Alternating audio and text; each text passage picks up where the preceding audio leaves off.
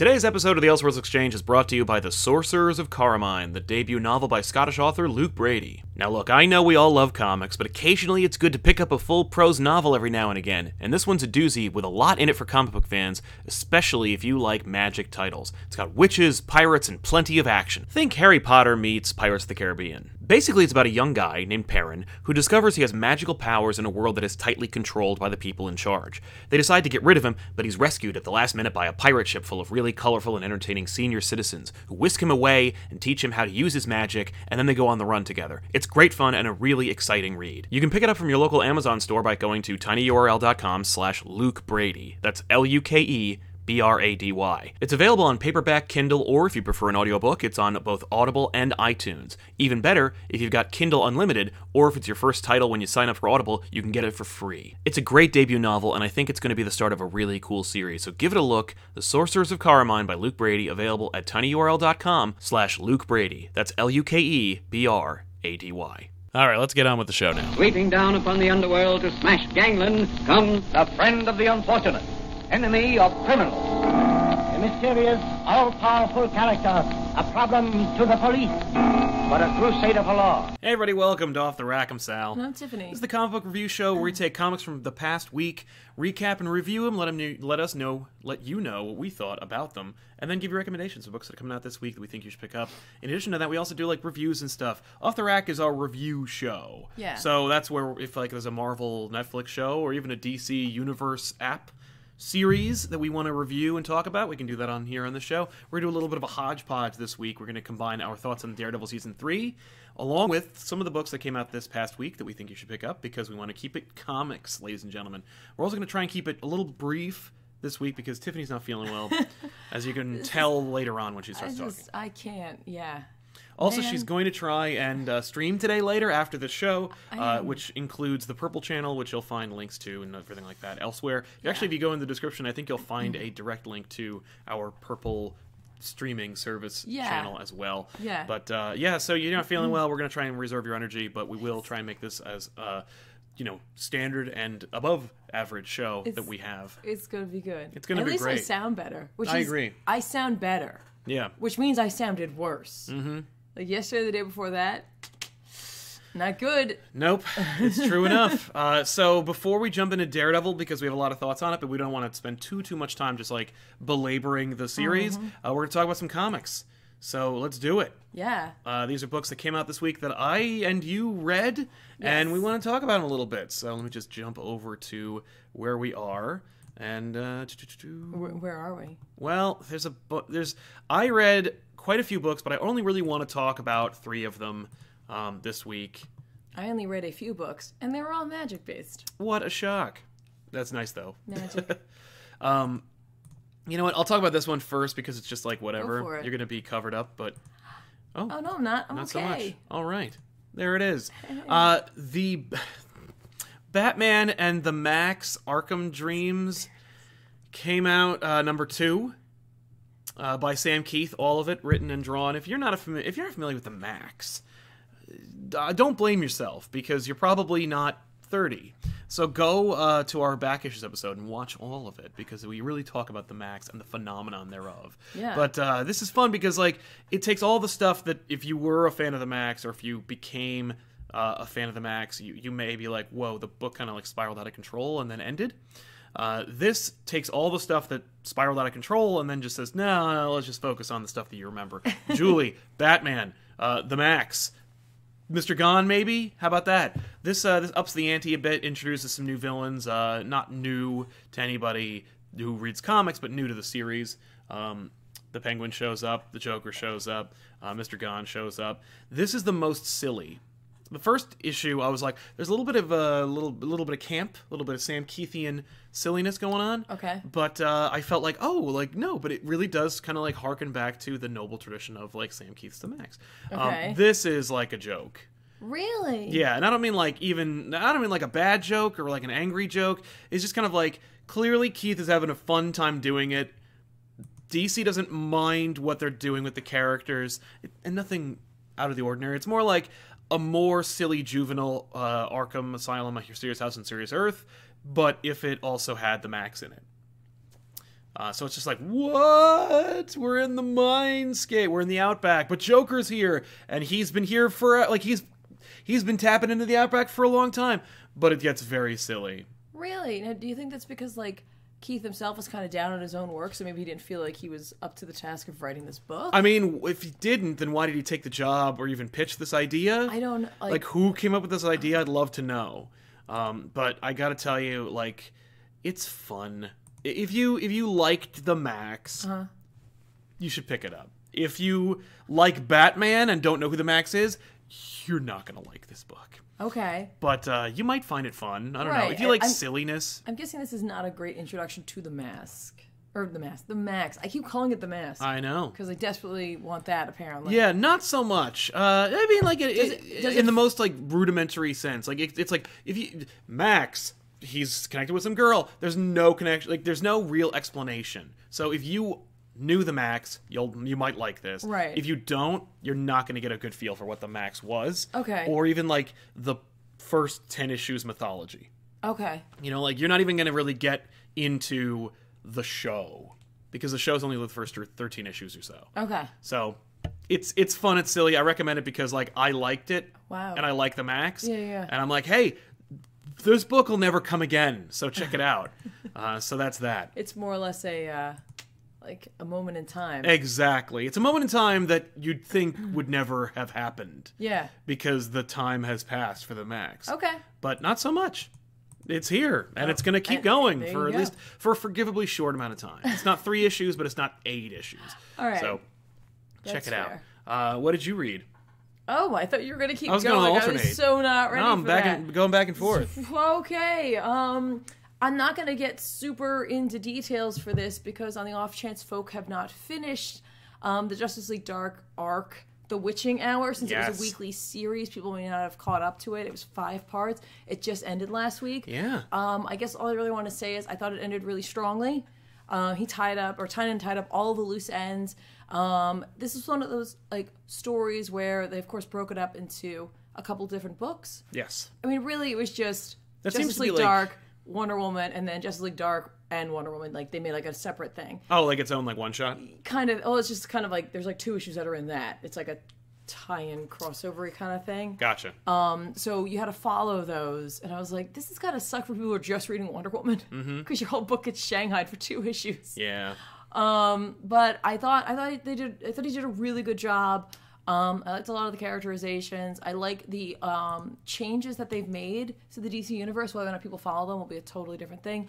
Anytime that I notice that folk make irreparable changes to the magical parts of any universe, they don't. People don't care. Right, or they're editorial not doesn't followed. like write it down. It doesn't really matter, No. at the end of the day.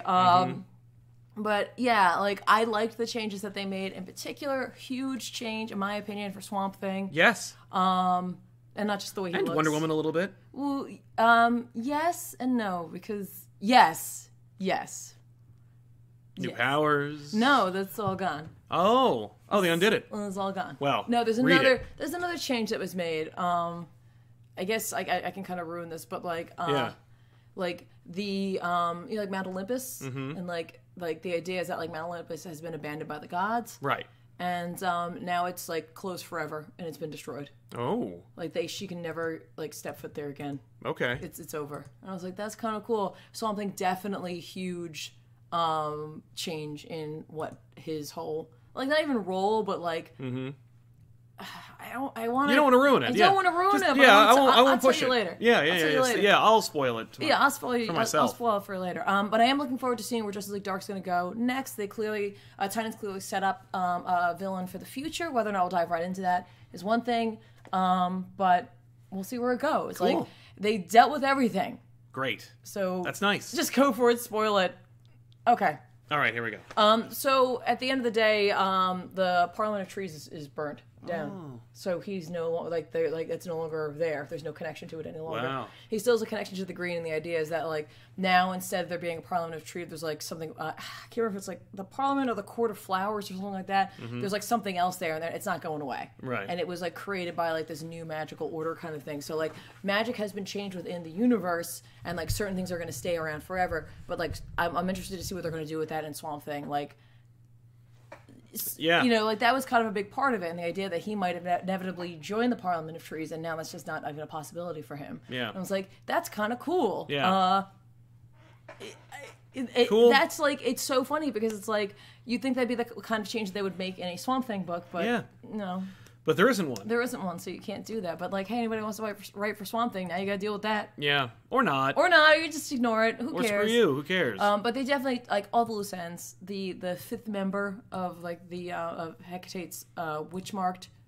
We've found out who that is. We dealt with the Upside Down Man. We dealt with it all. Oh, cool. Okay, great. And not, like, dealt with it like Marvel deals with it in their movies. Like, he could always come back. Oh, cool. So, Good. But, like, his connection to everything. Right. It's like summed up. I felt like it was a really solid story. Again, like, the unfortunate part was the way you had to follow it. Yeah. And so, like, if you weren't paying attention, right, it was easy to miss an issue of this. So that's why I'm trying not to go too much into details because, like, it's like, oh, it's over because it was a weekly series. Yeah.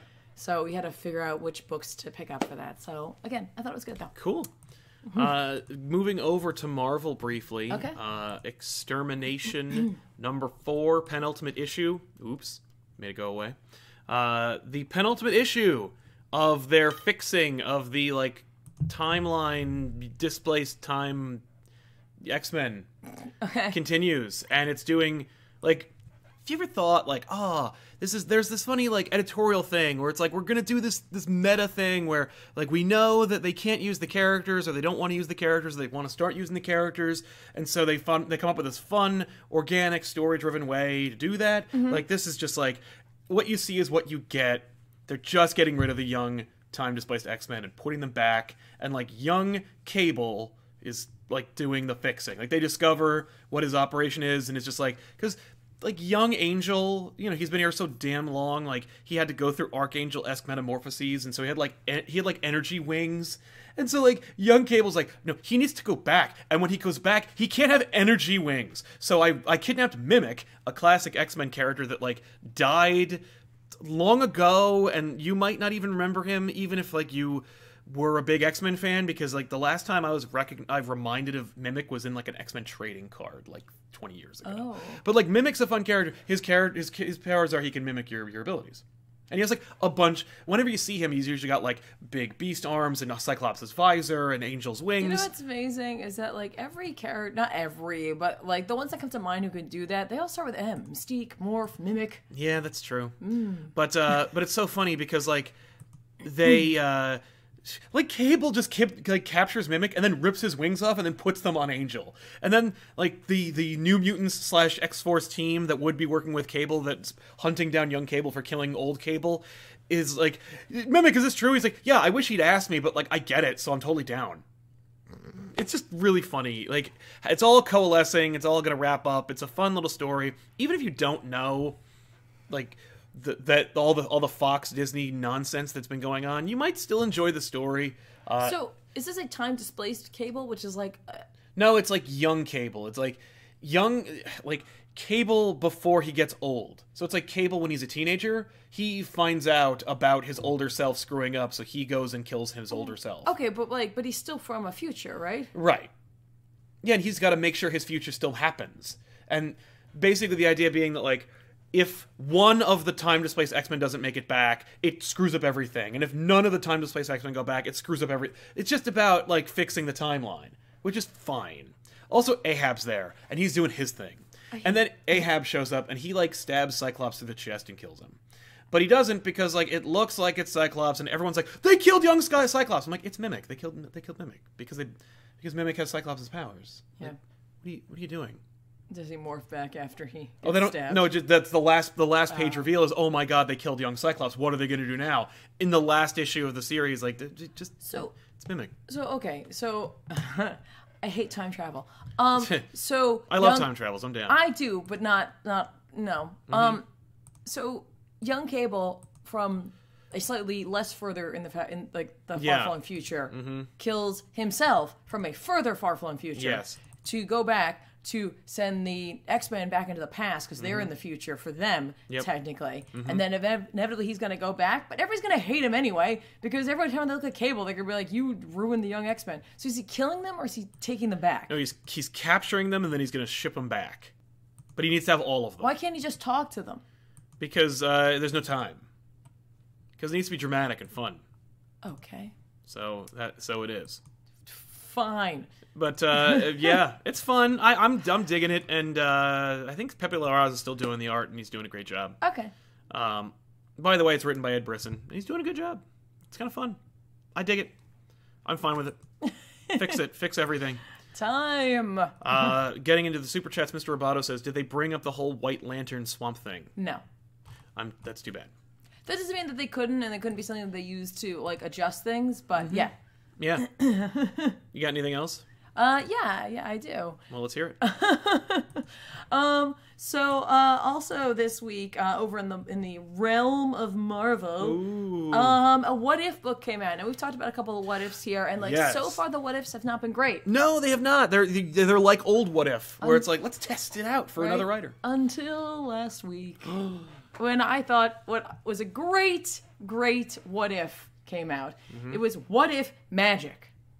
Not what if Marvel knew how to What handle if magic? No, What If Magic became Sorcerer Supreme. Oh. And it's written by Leah Williams with art by Felipe Andrade. I feel like I think I've seen his art before with Captain Marvel. Yes. And I think his art is super suited for a Doctor Strange book. Marvel, Do it. what are we doing here? I mean, they just did it. They did do it. But it was more for a magic book. All right, so I'm gonna be perfectly frank with everybody. This is one of the best Doctor Strange stories I've read in a while. I'm putting it out there, and it's not even a Doctor Strange story, but it is because Doctor Strange is in it pretty much from the get-go and throughout the whole thing, and it's great. It's a more classic Doctor Strange in a very classic costume, doing his like Sorcerer Supreme thing. Concept here is that like, what if magic like went into limbo, and then when she came back, she went and hung out with the mutants for a little bit, and then left like Westchester and was like, nah, This sucks. I don't want to do this.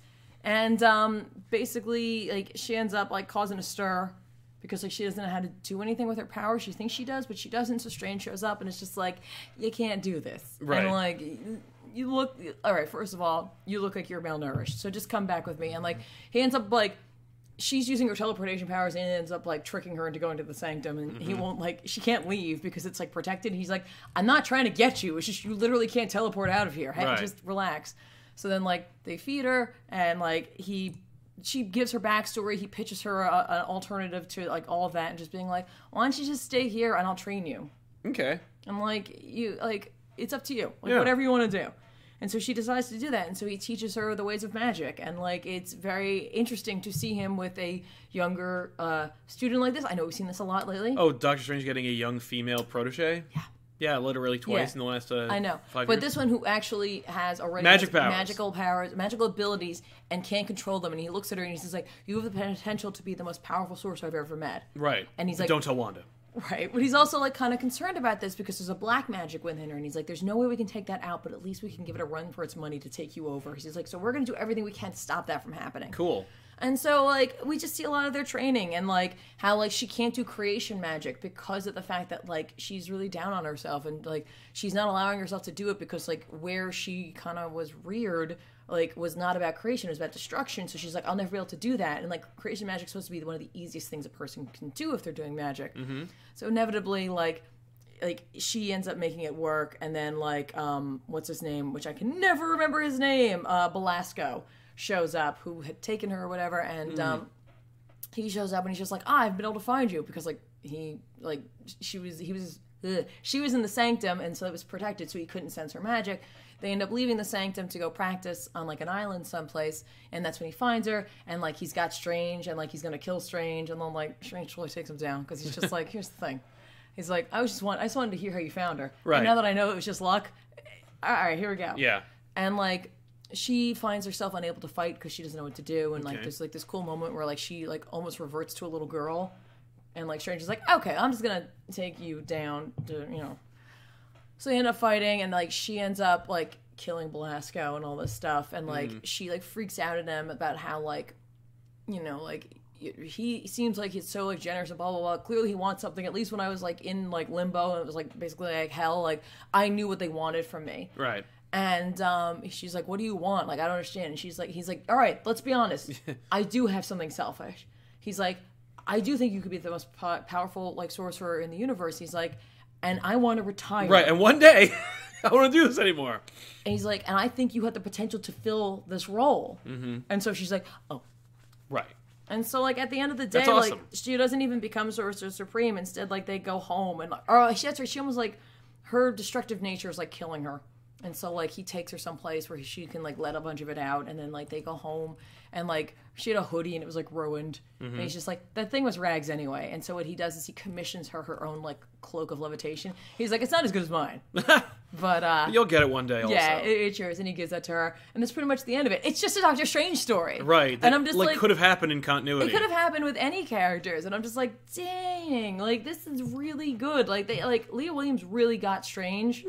And, like, you know, just the, like, a caring, compassionate side that can peek through. Also, like, just the right amount of arrogance and, like, humor with it. Yeah. Wong's in it, too. It's very, again, very classic. Everything's classic throughout this. He does have a giant axe, which is technically kind of Aaron. Yeah. But, like, costume, 100% classic Strange. Cool. So, I just thought it was a really fun what if. I thought it was really well written and just cool. Just Nice. fun. There you go. Overall. Jumping into the super chats, I want to Okay. just address everybody Yeah, here. yeah. What's it called? Crescent Medicine saying, we're going to get some Daredevil spoiler talk. Did I miss it? No. No, we are not going to get to them. I just like to lie in the titles and the covers. What's it called? /S. Yeah. Comics and anime, who was more loyal to Cyclops? Yes, we are. Yeah, we're gonna saving talk it to about the that. end. That way, we figure anybody who hasn't had a chance to finish the season can like bomb in for some off the rack, and then like if they gotta head out because they don't want to be spoiled, Exactly. at least they cost some of the show. Yeah. Comics and anime, who was more loyal to Cyclops, Jean or Emma? I guess Emma, because she like went crazy and changed her costume for him. Wolverine. Yeah.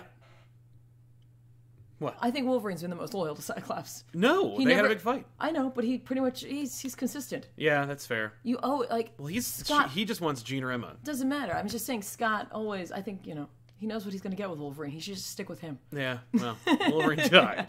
And Mr. Roboto, how do we submit what if stories to Marvel? The best way to do that is to write a best-selling comic book or a best-selling novel or make a movie. Marvel will then approach you and offer you an opportunity to write. You will have them a number of pitches that they will reject. You'll have to have at least a dozen pitches. Make sure that at least the 11th or 12th one is a really, really good what if book. Then you will get to submit your story to what if to Marvel. That's a down and dirty real answer for you. Is it right? Sam Anderson, is this what if more of a why not? That's a fair point. Yeah, because it basically is just like can I just write this? Yeah, except like the only part that's truly what if is if Magic hadn't stuck around with the X-Men. She could bail at any time. I know, but I mean like out of the gate because that way she actually like can grow as a sorcerer. And I mean not that she doesn't, but like it's less X-Men training and more like sorcerer training with the Sorcerer Supreme. So like that kind of is where it changes and diverts. Jesse Sweet, Tiffany, did you read Hex Wives? Not yet, but it's on my list. Jumping into DC again for my final review this week. Whoops, that's us. That's us. That's us. Whoa. Whoa. We have to talk about this book, Heroes in Crisis #2. I didn't get a chance to read this. Oh, you missed out on a lot. Really? Yeah. I can never tell when you're sarcastic. So I can't always this tell. This book is it's interesting because there are, of course, like there's the story, which is like the murder mystery part, and then there's like a 9-panel grid that Tom King loves and uses to the point where it's going to be retired because no one's going to be allowed to use it properly anymore. Where the superhero in question, like we get like a little like profile, like the first issue, we got all these like D-list characters. Yeah, it's the recordings. The recordings. That are supposedly deleted. Yes, but then they die all in the first issue, so we don't have to worry about that anymore. This one, we get like the recordings of Batman, Superman, and Wonder Woman. And what they're stressed out about. Okay. It's fun because actually there's a great like preview of this issue in which Batman is being like, his spine is being broken by Bane, and it's like subject number 875 or something. Like, it's like, this is a reason why Batman would need something like Sanctuary because like he had his spine shattered. Right. In the interview, it's more that like, I have trained partners and all of them have died. And I keep failing and I'm freaking out. It's kind of a disconnect between total disconnect imagery and has nothing to do with it.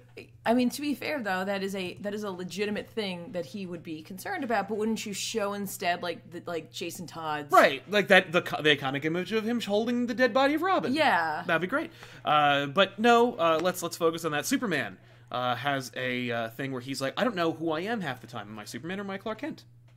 So Tom King fundamentally doesn't understand who Clark Kent and Superman is, and Wonder Woman one time snuck out of her bedroom as a child and watched Hippolyta like getting surgery or something from a big battle, and she like her mom was like crying and screaming, and she like didn't talk about it and didn't talk to her about it, and then said like therapy's for losers, and then left.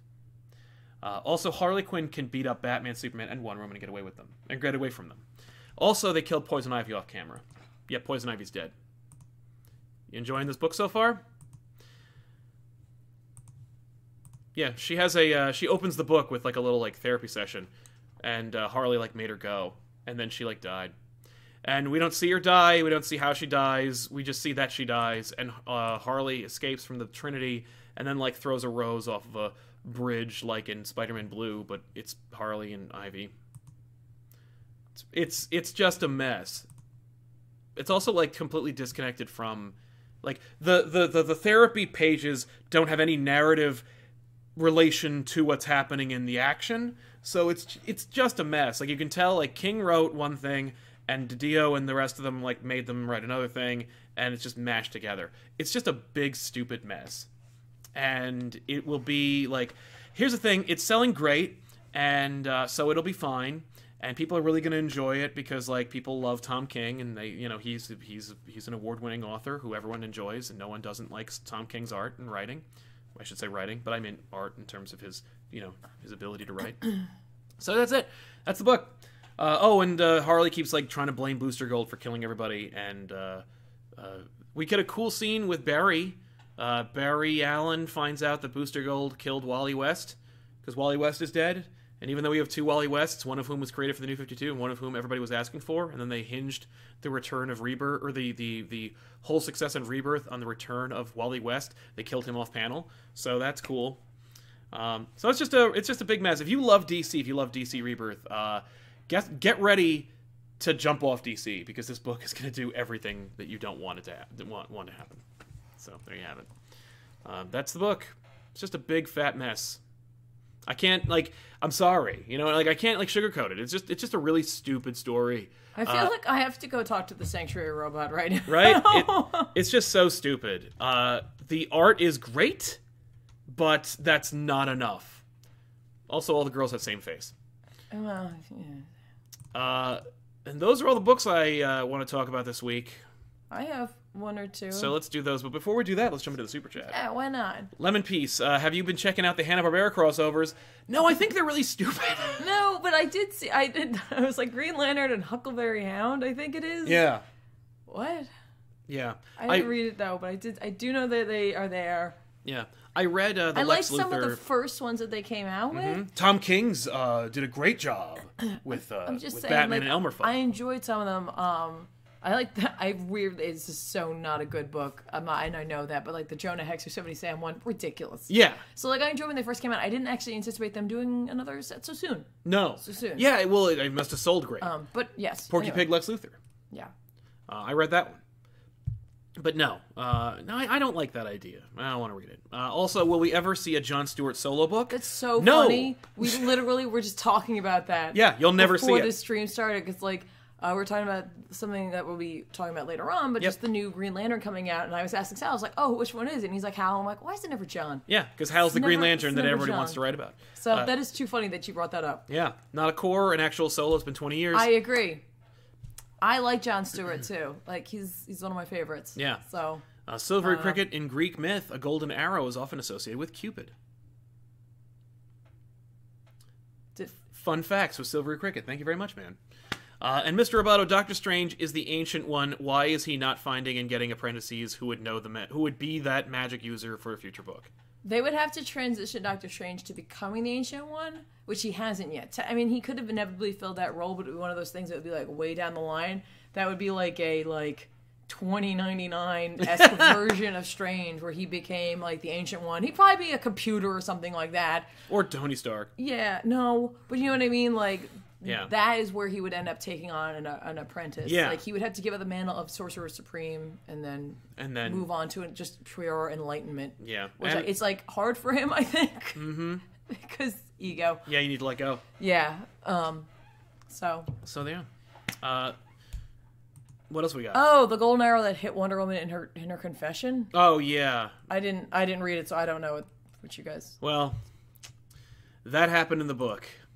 She got hit with a golden arrow? I think Hippolyta did, but in any event, Maybe it's like the Men in Black version of the Neuralizer for Greeks. right? Yeah, but it's love instead. I don't know. All right. In any event. Anyway. Oh, me. Yeah, Hi. you're up. I'm totally with it. I only took a little cold medicine. Also, before I mentioned the big thing I want to talk about, I do want to mention Doom Patrol came out. Yeah. It was fine. Aw, you've loved every issue of this series. I really have, and I think it's just because it's been too long, and this was tied into an event that happened a while ago. It was tied into Milk Wars. It took place before. The lowest selling DC event of all time. It took place before, and it took place after, and Yeesh. it's just a shame because this book was supposed to come out sooner, and like, listen, I know Gerard Way is very busy. Yeah. Doom Patrol's not even really in it. It's just the ancillary characters he created. It's kind of an interesting story. But it's not a Doom Patrol story. It's not a really Doom Patrol story, so if you didn't pick this one up, I don't blame you're probably okay. you. Yeah. Probably okay. Fair enough. But then the big thing came out this week. Guys, Witch's Bad Egg came out this week. Yay, Witch's Bad Egg. Not a sequel. Not a sequel. It's not a sequel, everybody. Anyone who thinks it's a sequel, you're incorrect. It's not a sequel. It is a one-shot, essentially world-building style story that takes place with a character that we've never met before. Never met, unless you read the Image Plus pages in which you were like intimately familiar with some of the story. Yeah. But essentially it takes place between a little boy, his mom, who is a witch hunter, essentially. To just use layman terms here, she specializes in finding like baby witches. Like, there's a whole like system to how witch burrows are formed, Right. And her like bloodline, or at least she does, she specializes in this in particular. They're part of the Irons. Remember the Irons? Yes, I do. And tying it all in. But we got a lot more in terms of lore of the witches, some of the rules behind the witches, and the world that like that they exist in, and like how the whole like interaction with their followers kind of happens. So that's kind of cool, and like just honestly the fact of how these burrows crop up, I'm like, that's neat. I like the idea of having like some of the rules in place, because that's always an issue when you're talking about magic, is not having rules in place.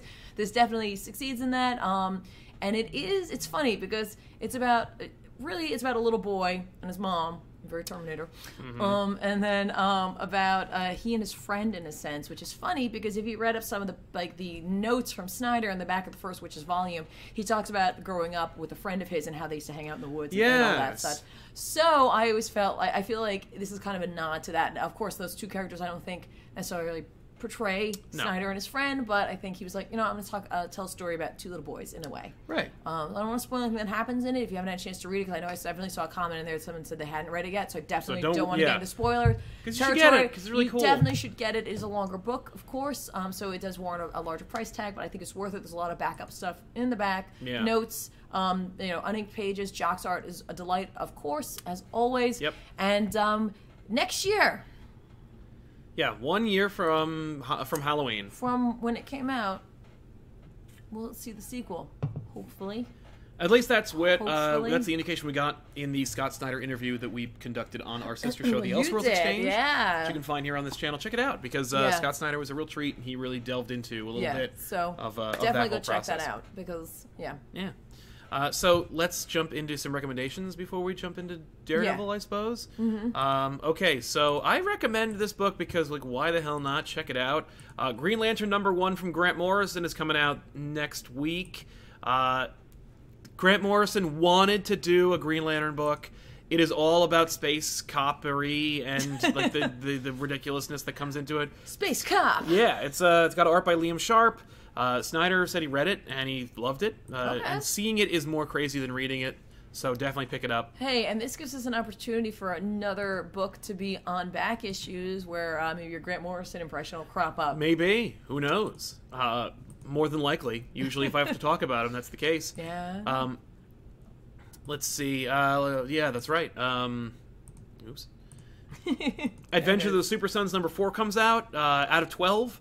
It's the only series that will highlight the John Kent you like and remember, because when he comes back in the Bendis run, he will not be as you remember him.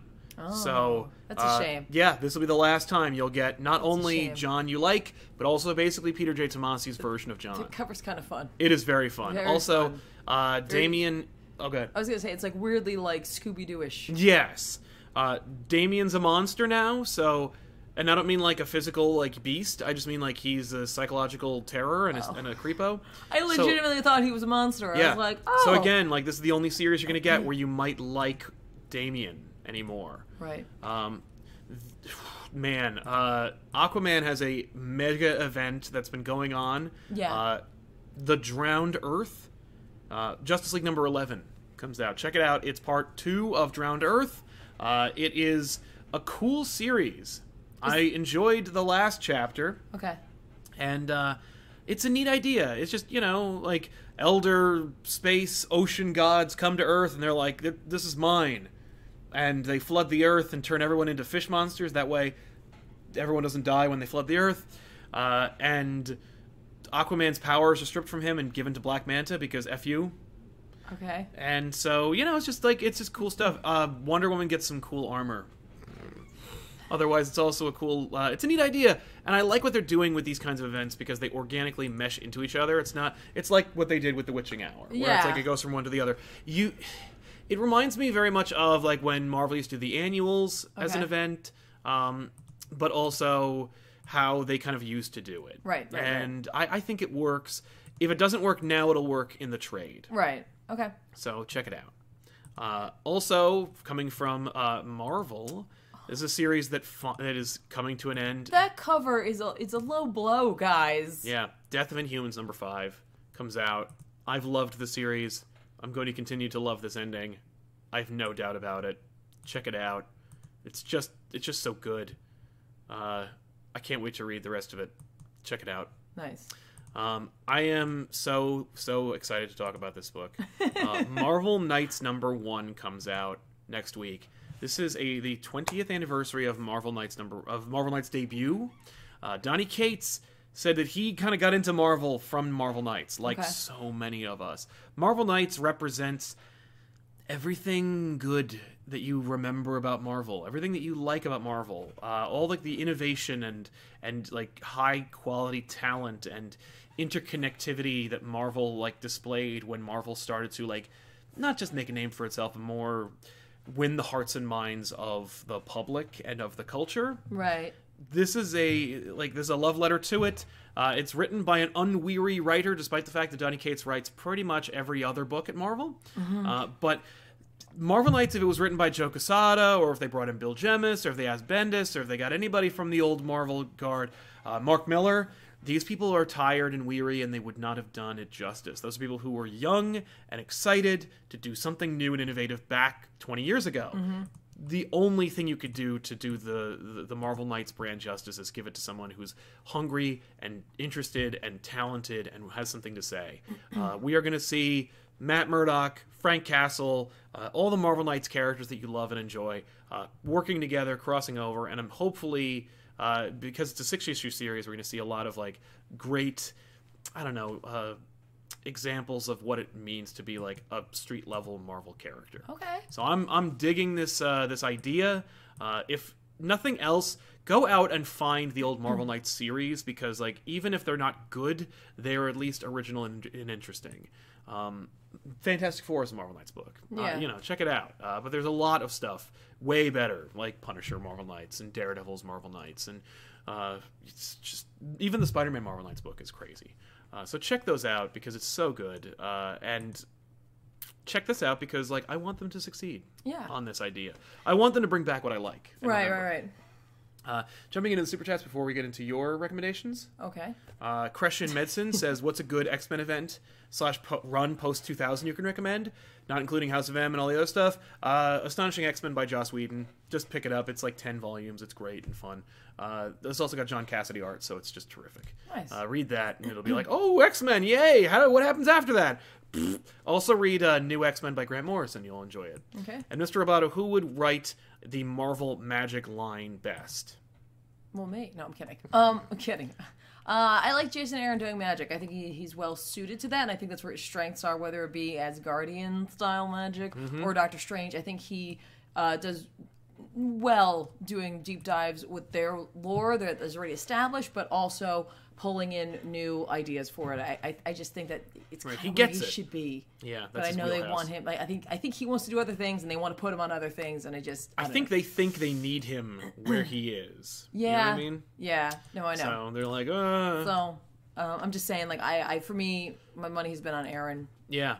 Although Tyning might be good based on Justice League Dark, bring him over there. Right? Why It'd be not? kind of fun. Yeah, I agree with that. That's It'd be fair. kind of fun. So, what are we recommending? Sorry. Yeah, I'm doing good still. The Dreaming #3 comes out this week. Just continuing what's going on there. I'm the most excited, honestly, just to see why Daniel Hall quit. I know they're never going to bring Morpheus back. No. It's okay.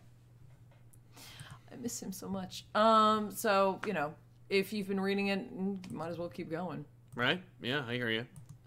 And then just a random kind of recommendation. I know there's a lot of love for Chew within like comic book readers. Yep. One of the co-creators of Chew is coming out with a space horror book called Outer Darkness. So I just wanted to put that on your radar if you hadn't been aware of it. So you can check that out this coming week. Cool. And then also for you Constantine fans, John Constantine Hellblazer is going to be having a 30th hardcover anniversary book coming out. So if you want to support your favorite English sarcastic spellcaster, go out and do so. Yeah. Show him some love. Well, there you go. So those are the books that came out this week that we think you should check out. So let's jump into Daredevil a little bit. Daredevil season 3 came and went. It's it's still out on Netflix. You can check it out. We did, and it's 13 episodes, and it comes in a weird place. I was loving it, and then they announced that Iron Fist was canceled. Then they announced that Luke Cage was canceled, Yeah. and we had a big episode actually of Off the Rack. We talked about the future of Marvel Netflix, so we'll try to keep that on the down low. Like, Yeah, you can yeah, check that yeah, whole yeah. episode out. But what did you think overall of Daredevil season 3? Okay, so in terms of, because it's really hard to separate my knowledge of like these like Of where it's going? these possible events, like these cancellations, and like you don't know what's coming next, honestly, from like my feelings about this season. You know what's funny is like initially like I didn't know what to expect from the season, and like I think I really enjoyed it. I think it was a slower burn than I think a lot of people were hoping for, considering Very this much was so. season 3. Yeah. But I think it got back to a lot of the ideals of some of the early episodes of the first season. In fact, I'm like pretty 100% on that one, because when I started playing it, my Netflix, when I opened up my account, because you would watch the first episode, I had fallen asleep. I was exhausted. And I was like, just watch it, it'll be fine. And I caught up on it the next day, but I went through my Netflix account, and when I did, it was like, it started playing, it was playing the first season, and I was like, I've seen this before, what the hell's happening? And I was like, oh wait, hang on, and I put it to season 3, episode 1, and a lot of what was being said and done and shown in that first episode was stuff that was like an echo of the first episode from the first season. I was like, that's cool. Thank you for like kind of setting the like world that like we're going to be entering into again. Yeah, we did this thing over in season 2. Yeah. We introduced Punisher. We really pushed with the hand. Mm-hmm. We really kind of played up the little like magic a little bit. So Yes. we're gonna get back to our roots and talk more about like things that make Daredevil Daredevil.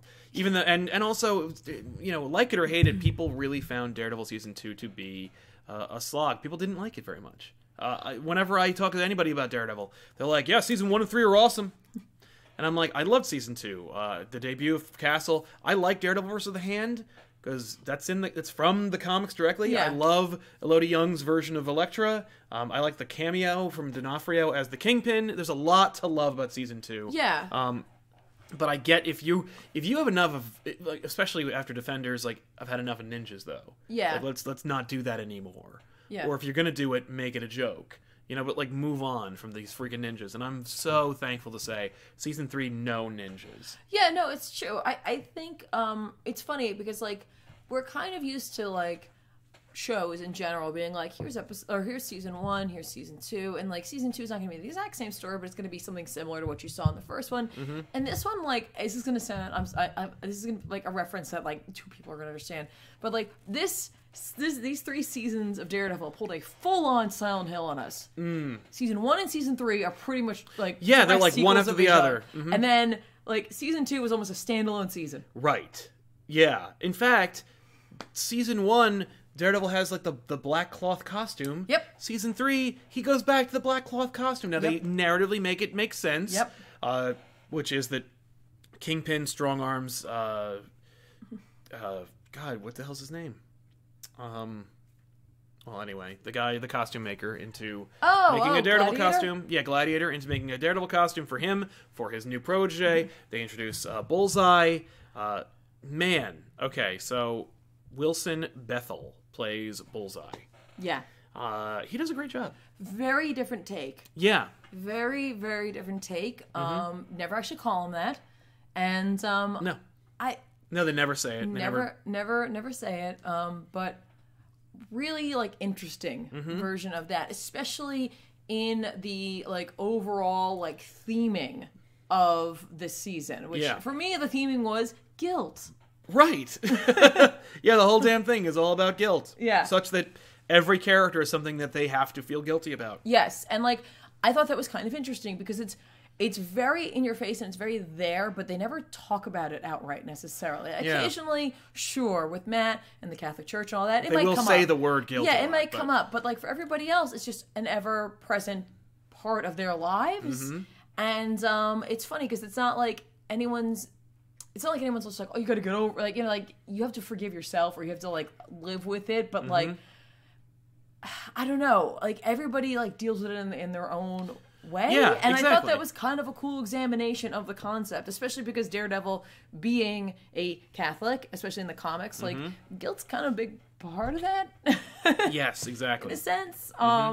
So like I thought that was kind of cool to bring him back to that, even for Wilson Fisk having a little bit of that. I thought that was a really cool like underlining like thread that carried through every plot point in this. There was a really cool sequence in this show in which Bullseye, I think, exemplifies the character, and it is when he puts on this sequin-long trench coat, and he takes off his snow cap during the summer, and he has this tattoo of a bullseye in his forehead, and then he licks the tip of his finger, and he taps the middle of it and says his own name. Right, I don't think... Then he breaks a stained glass window, he catches all the pieces, and he throws them all at Daredevil. And Daredevil has like a Spider-Man-esque sequence where he like poorly CGs his way out of the way. Yeah. It was really incredible. It was an odd choice to make him Irish, but I think it really works for the movie. That wasn't the show. That was what? That wasn't the show. That wasn't the show? That wasn't the show. What did I see?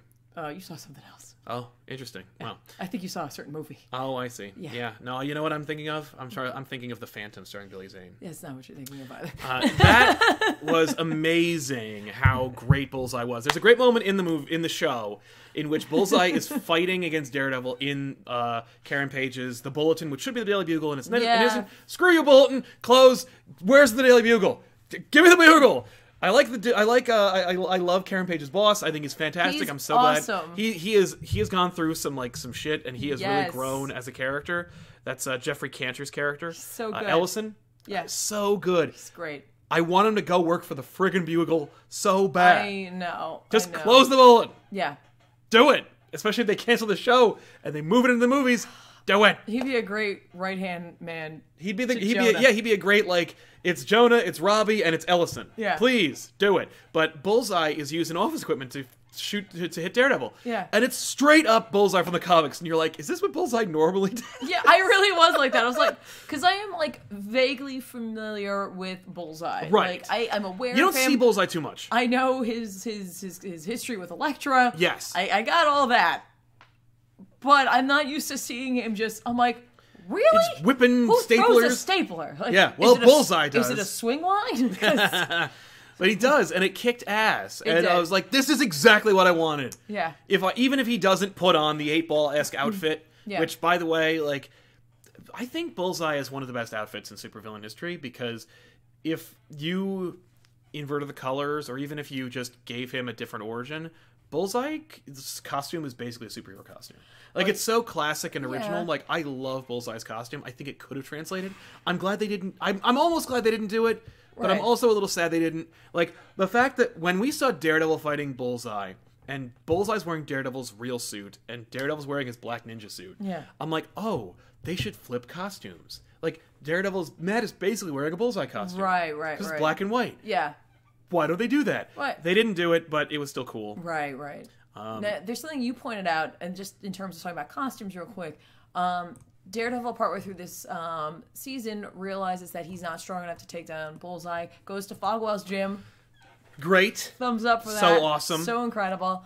He has, of course, the voice in his head this whole time. Oh, of the Kingpin? Of the Kingpin being there. When I was a boy. Occasionally his father shows up, too. That was great. Kind of cool. Really like those sort of like visualizations of your own internal conversations that you're having. Absolutely. But he starts getting these ropes out, these Muay Thai ropes. Yes. And he puts them on, and all of a sudden you're like, that's like very evocative of Frank Miller's like the Daredevil. And I was like, that's really cool to like take that and like try to make that a true visualization and give a reason for why that could exist. Exactly. Like, that's neat. And it almost, in a weird way, the longer he wore them, made it more like the black like clothes, because he's almost wearing clothes. Right. It's basically let me get on a black sweatshirt. He takes that off, put a hat on. You're just now you're just a regular guy. But when he puts those on, it makes it more of a costume. Right. And I'm like, this is a good call. Like, the more he gets into being Daredevil for the right reasons. Yeah, the more he actually starts to put on a superhero type costume. Yeah, it's really cool. Mm-hmm. Everybody does a great job in this show. There's nobody that I was like, get out of here. They even did something cool with Nadeem. Yeah, because at the gate, we were just like, okay. I don't like you. Like, I get it, Nadeem. You're a go-getter. Yeah. You're going to get yours. And by the time that it happens, I'm like, oh. Yeah, he gets dragged through the mud. 100% totally dragged through the mud. But, you know what? Like, seeing it in the aftermath, like, and being able to look back on it, like, that character arc, everything he did was 100%. He had to do those things. Right. And again, that whole guilt factor plays in over time as he's making his choices. Yes, exactly. Jumping into the super chats really quick, because I don't want to end the show before we talk to everybody. BM Gray, do you think that Spider-Man in the MCU would ever sort of disregard the Netflix shows by having the Bugle appear and having Ben Urich work there? That's my biggest fear, is them doing that. Yeah. Because once Ben Urich shows up, that is the official like last nail in the coffin for the Netflix series being in the MCU in any way.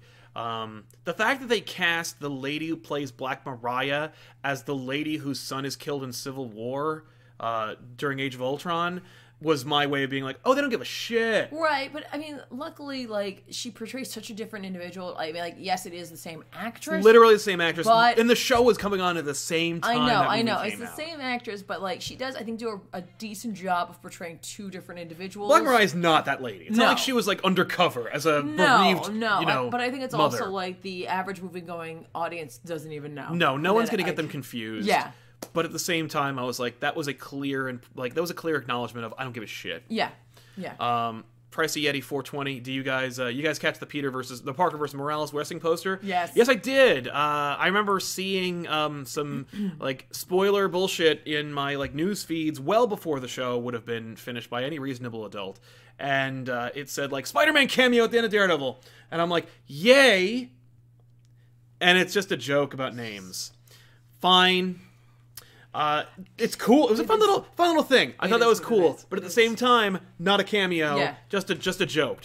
You know who could have signed off on that? Nobody. Right. That could have just been a prop department being like, "Oh, you need a poster? Here you go." Right. It could have been Miller versus Bendis, and it would have been still fun. Right. But like that's as important as it was. All right, let's talk about some other characters. Yes. Karen Page. Karen Page redeems herself in my eyes a little bit. She does, because like every decision she makes in this series so far, I'm just like, oh my god, just die. Yeah, it's always the worst choice. When are you gonna die? And I'm like, Bullseye's in the show. Karen Page will die in this show. Here we go, Karen. Justice for Ben. You're gonna die. I halfway through the show, I was like, I really dig Karen. Like, I kind of liked how it went on. Yeah. Deborah Ann Woll loves playing Karen Page and loves doing this stuff. And seeing her tweets and stuff about the show when it was coming out, I was like, it kind of endeared her to me a little bit, where I'm like, she really seems to like playing this character. She's the only one who showed up for Punisher. Like, it's just... it No. was cool. It's true. Like, my issue isn't with the actress. It's just with the character. Like, Oh, yeah, they no, she's just a jackass. No, they I- just do such a good job of writing her. Yeah, that I'm writing just her like, as this- I'm like, you're so frustrating. You're a frustrating character. She it is. just drives me crazy. But they all are, and that's one of the things They for are. me. Like, they're also frustrating in terms of like, hey, Matt, Foggy, and Karen haven't been friends since the first 3 episodes See, of the first season. And I know you have a real problem with that, but like, I love Foggy's devotion to Matt because like Yes. we've seen, I've seen movies and shows try to do this whole thing where it's just like let's try to establish that these guys have had a relationship forever, and it doesn't always come off if it's not on screen. Right. These guys somehow make me 100% buy, in particular Foggy. Yeah. Makes me buy that he has been friends with Matt for a really long time, and he's willing to forgive him for everything because he's always going to be there for him. Yes. And like, it's something that Matt doesn't quite get based on No. his rearing. Right. Which I think we get an even more peek into that, of course, in this season. But like, I know that frustrated you because you're like, but like Foggy. But can we see it? Yes, but like for me, I'm just like, there's something about the way that he portrays Foggy Nelson that I'm just like, I buy it. I Yeah. buy that he's like, no, like you don't know Matt the way I know him. No, that's true. And he's just like, and not just the the character I'm talking to. I mean, you, Sal, you don't know him the way I know him. All right, no, that's fair. No, I dug Foggy. Foggy's been annoying for the first 3 seasons, or the first two seasons, and Daredevil and Defenders. Yep. Because like, don't be Daredevil, and I'm like, that's the only reason why I'm watching the show. I want him to be Daredevil. If his entire supporting cast knows he's Daredevil and tries actively to keep him from being Daredevil, we're basically watching the Incredible Hulk again, and I really, really can't stand Hulk shows. Right. Now, I don't like. But it looks like they finally got over it. Yeah, is my I point. mean, like, here's the thing. Like, I understand Foggy's motivations for not having him do that. He's like, because you could Right, die. because if any of my friends were Daredevil, I would be like, don't do that anymore. Right, exactly. And also, like, there's the legal ramifications of it, which he's well I'm aware culpable, of. yeah, Like, exactly. So, like, I get that. It's when everyone else is like, "Arr," and I'm like, okay, I got it. Thank you so much. Yes. But yeah, I love Foggy. I think he's great.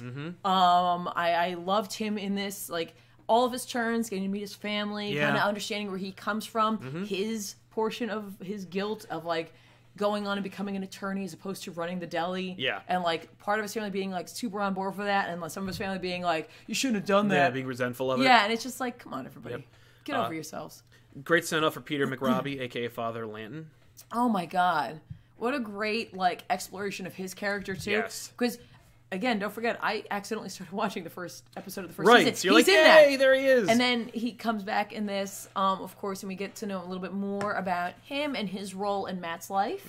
And, like, his role in keeping a certain secret Yes. in Matt's life. That also introduces Joanne Whaley's version of Sister Maggie, who Yes. they drop names of her in the end of Defenders. And I'm like, yay, they're going to do Born Again. And they kind of did. A little Sure. bit. Little crack mirror, like, alternate version of... Yeah. Inspired by Born Again, but not in any way an adaptation of Born Again. Yes. Because I was expecting it to be like, okay, so Kingpin finds out he's Matt, and then he puts him through the ringer, and then he blows up he finds Fogwell's gen. I'm like, oh, he's going to blow it up. Like, we're going to get that scene where he says, like, it was a great, like, piece of work, Kingpin, and it's a shame you signed it. Yeah. We did get the taxi cab in the water. We got a couple of cool visuals. Yes. But, yes, but they didn't do it 100%. but Whaley's portrayal of Sister Maggie, what'd you think? I loved her. was But I mean, great. like, there was part of her that reminded me of my own mom, so, you know.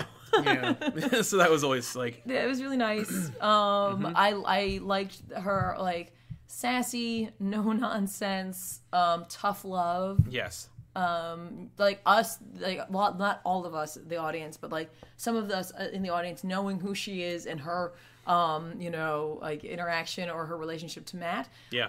And being able to see, like, her little, like, hints of that, and for those who didn't know that was coming, Right.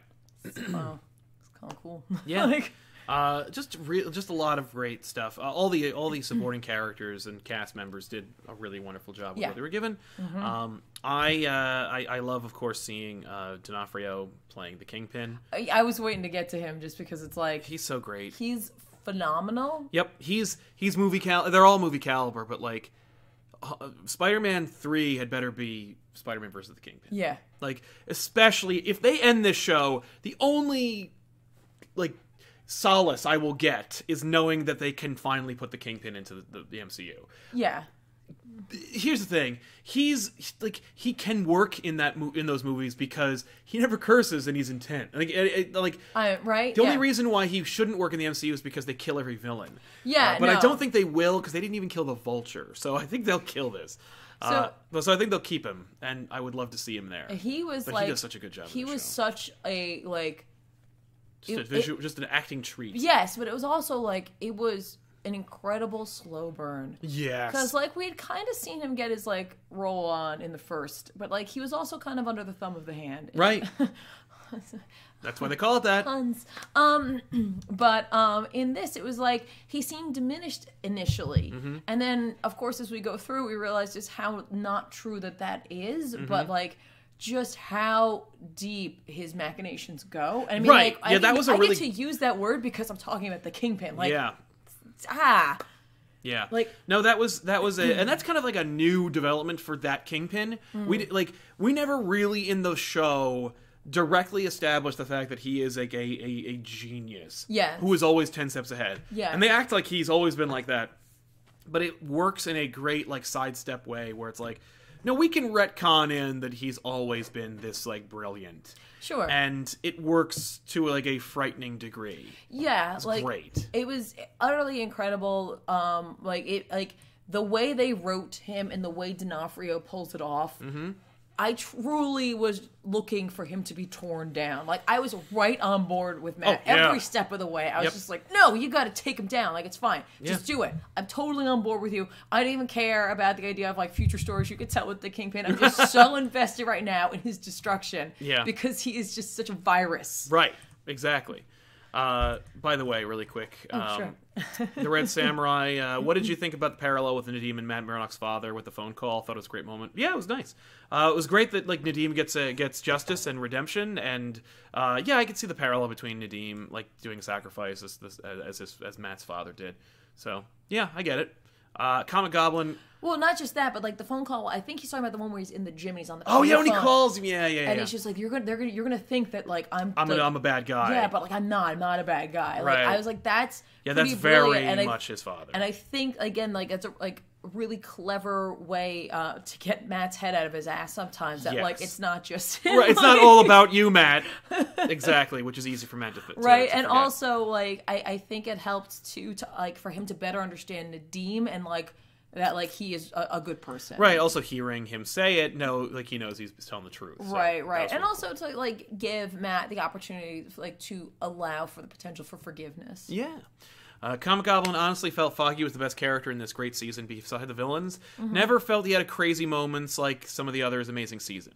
Yeah, no, like Foggy's moments I think were like a little quieter, but they still had a lot of strength behind them. Yeah. Like the decisions he makes, he steps up to be a hero in his own way, and he really comes into his own. Like, and they do a really good job, as you pointed out, visually with him, where like he's wearing the expensive suits, and they mention those, and then inevitably he gets back into his classic like Foggy, I'm a poor attorney, like outfit. And his that's dumpy, really fun.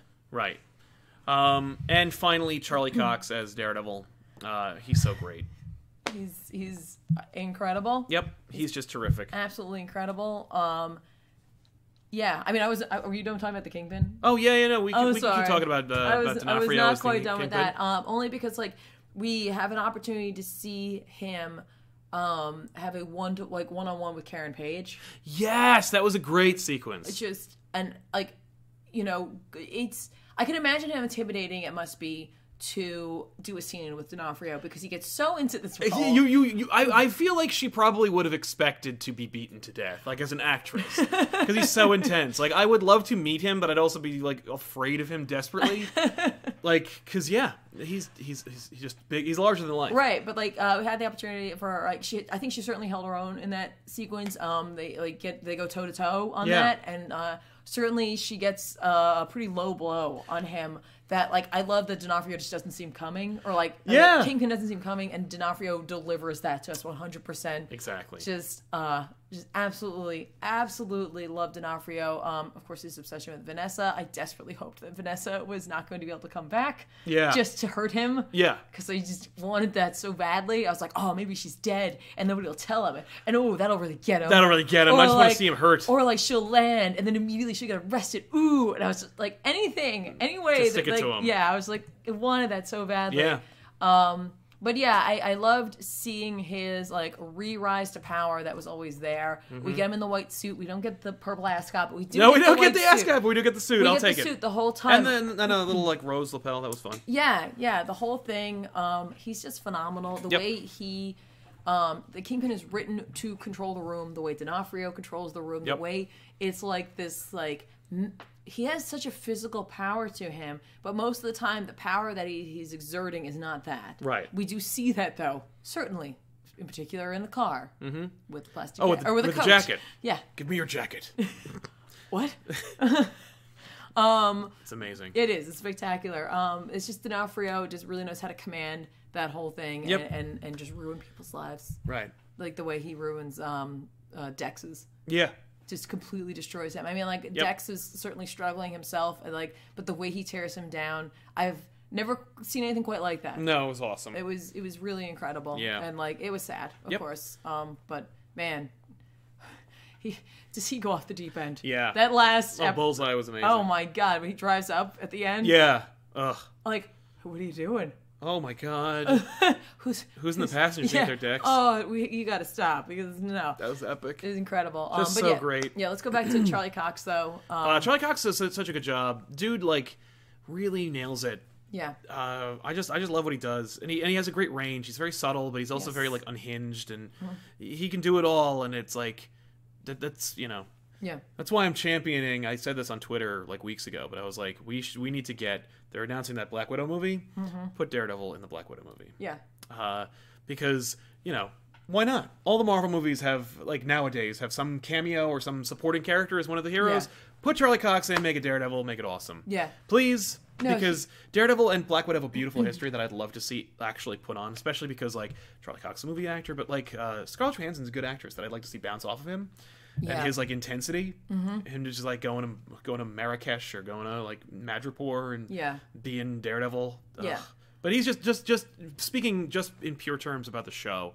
The fact that he can like play the character in terms of like doing the lines and doing the blind thing, and also, but he can also be the physicality of the role. Yeah, I mean, like, and it's funny when you mentioned the blind, like being blind and portraying a blind, Yeah. character. I think he does a really phenomenal job of doing that. And like, I every once in a while I find myself thinking about like the little subtle things that he's doing that like those of us with sight wouldn't like think twice about, like the way he's able to train his eyes to not look To at not anything. looking in their eyes. Yeah, it's really phenomenal because like I know like my eyes are like all over the Yeah, place. I'm when he looking at infiltrates everything. when he infiltrates the prison and he's trying to pretend like he's not blind. Yes. that is some acting that Yes. like really works. Yeah, it's a guy who can see pretending to be blind, pretending to not be blind. Yeah, It's dude. just amazing. Pretend to be. Disguise a dude, pretend to be another dude.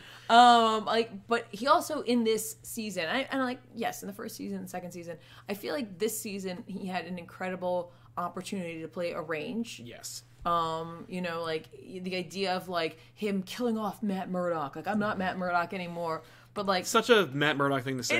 it is such a Matt Murdock thing to say, but it coming back and like his initial like resentment of Sister Maggie. Yes. And then the later change that we get and that resentment. Like, it's two completely different things. Yeah. And his constant struggle and turmoil with what to do about Kingpin. Yep. And I'll be honest with you, like, that last moment between he and him Ugh. and what he says, like, it's incredible. Yeah. It's absolutely incredible. And, I like, love it. everything he says I completely buy. When he's in lawyer mode, which we get to see. We rarely get to see it, and it's great to see him actually being a lawyer. It's Yeah. really cool. Yeah. So great.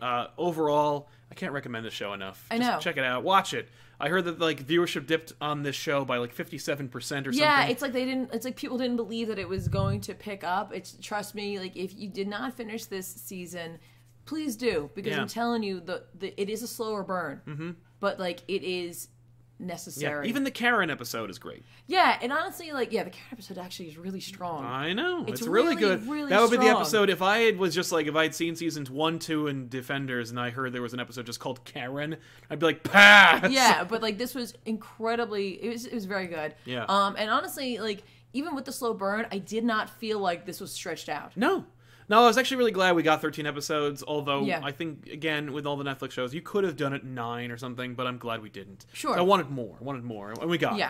Yeah. So, that was great. It was just so good. Yeah. everybody was so great. Preston Bryant, can Charlie please get nominated for something, please? Yeah, right? Everything. I agree. He should be nominated for everything. Yeah, just all the prizes. him and D'Onofrio. Yeah, go for it. NB Gleason, good Sunday afternoon. Are you guys going to do Batman, Ninja Turtles, Animated Adventures, or Batman TMNT 2? Probably more like 2 than Animated Adventures. I didn't like it. Or 52, or a comic line on how bad Future's End is. We'll never do a comic line about Future's End, but we will probably do 52 in the future. Nice. So that'll be a little insight into the shows that we're doing elsewhere on this channel. Yeah. But yeah, Daredevil Season 3 is great. I want there to be more. Yeah.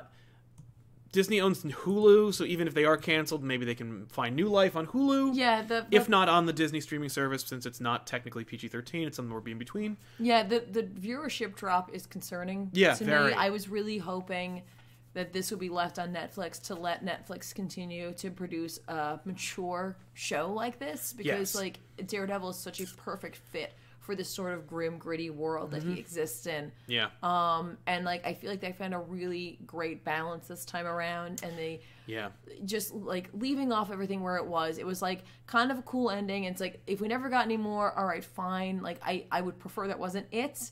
It's not like there's like a massive cliffhanger or anything like that at the end of this. But I think they also have the potential of having set something up, so it's just cool. Agreed. So check it out, watch it, and of course, don't forget to pick up your books this week, because we recommended a whole bunch of them, and we think they're going to be great. And I want to thank you so much for hanging out with us. And if you want to see more of this duo doing video games, I think, what are you going to play? I think Spider-Man. Spider-Man sounds good. I think that'll be the best call. I think so. I'm not ready. Like, I've been playing Red Dead Redemption, but I don't think I don't think I'm ready to put that out there. No. Although this is a pretty classic moment. I'll talk about it later. Yeah, but go into the description, grab a link to our Purple channel, and you'll be able to watch more of that in a little while. Yeah. But thank you so much for hanging out with us, and of course, a special thank you to our super chatters who donated to the show and make this channel possible. Of course, if you want to help make this channel more possible, you can always go to patreon.com/comicpop and help us out on a monthly basis. I don't remember what the... I think it's monthly. I think it's monthly too. So on a monthly basis, you get early access. You can watch back issues right now. Super Sons is out right now, so check it out. And of course, I want to give just a really quick shout out and a thank you to the people who made the next couple of episodes of Elseworlds possible. Thank you so much to Scott Snyder for appearing on last week's episode of Elseworlds. And a big special thank you to Dan Schoening and Eric Burnham for being on this week's upcoming episode of Elseworlds. I'm traveling, so I won't be able to do a live show, but you still get Elseworlds. Yeah. And it'll be all about the IDW Ghostbusters, and Ghostbusters is phenomenal. All worked out really well. It really did. It So really check did. that out, and stay here. And of course, don't forget to like this video, subscribe here to Comic Pop, and click the bell to get notifications every time we go live. Because when you like these live shows, you need to get the bell clicked, otherwise you won't know there's something going on. You don't get the thing or whatever. I don't know. Exactly. And also, I want to say thank you so much to everybody for the well wishes for me getting better and my stupid cold. Yeah. It's gonna be a good winter if I've already had 2 colds. That means fall. you've built up immunity now. That is not what that means. That's not how that works. Not at all. But, not for me. No. Thanks a lot for hanging out with us, everybody, and we'll see you guys next week. Bye. Bye, guys.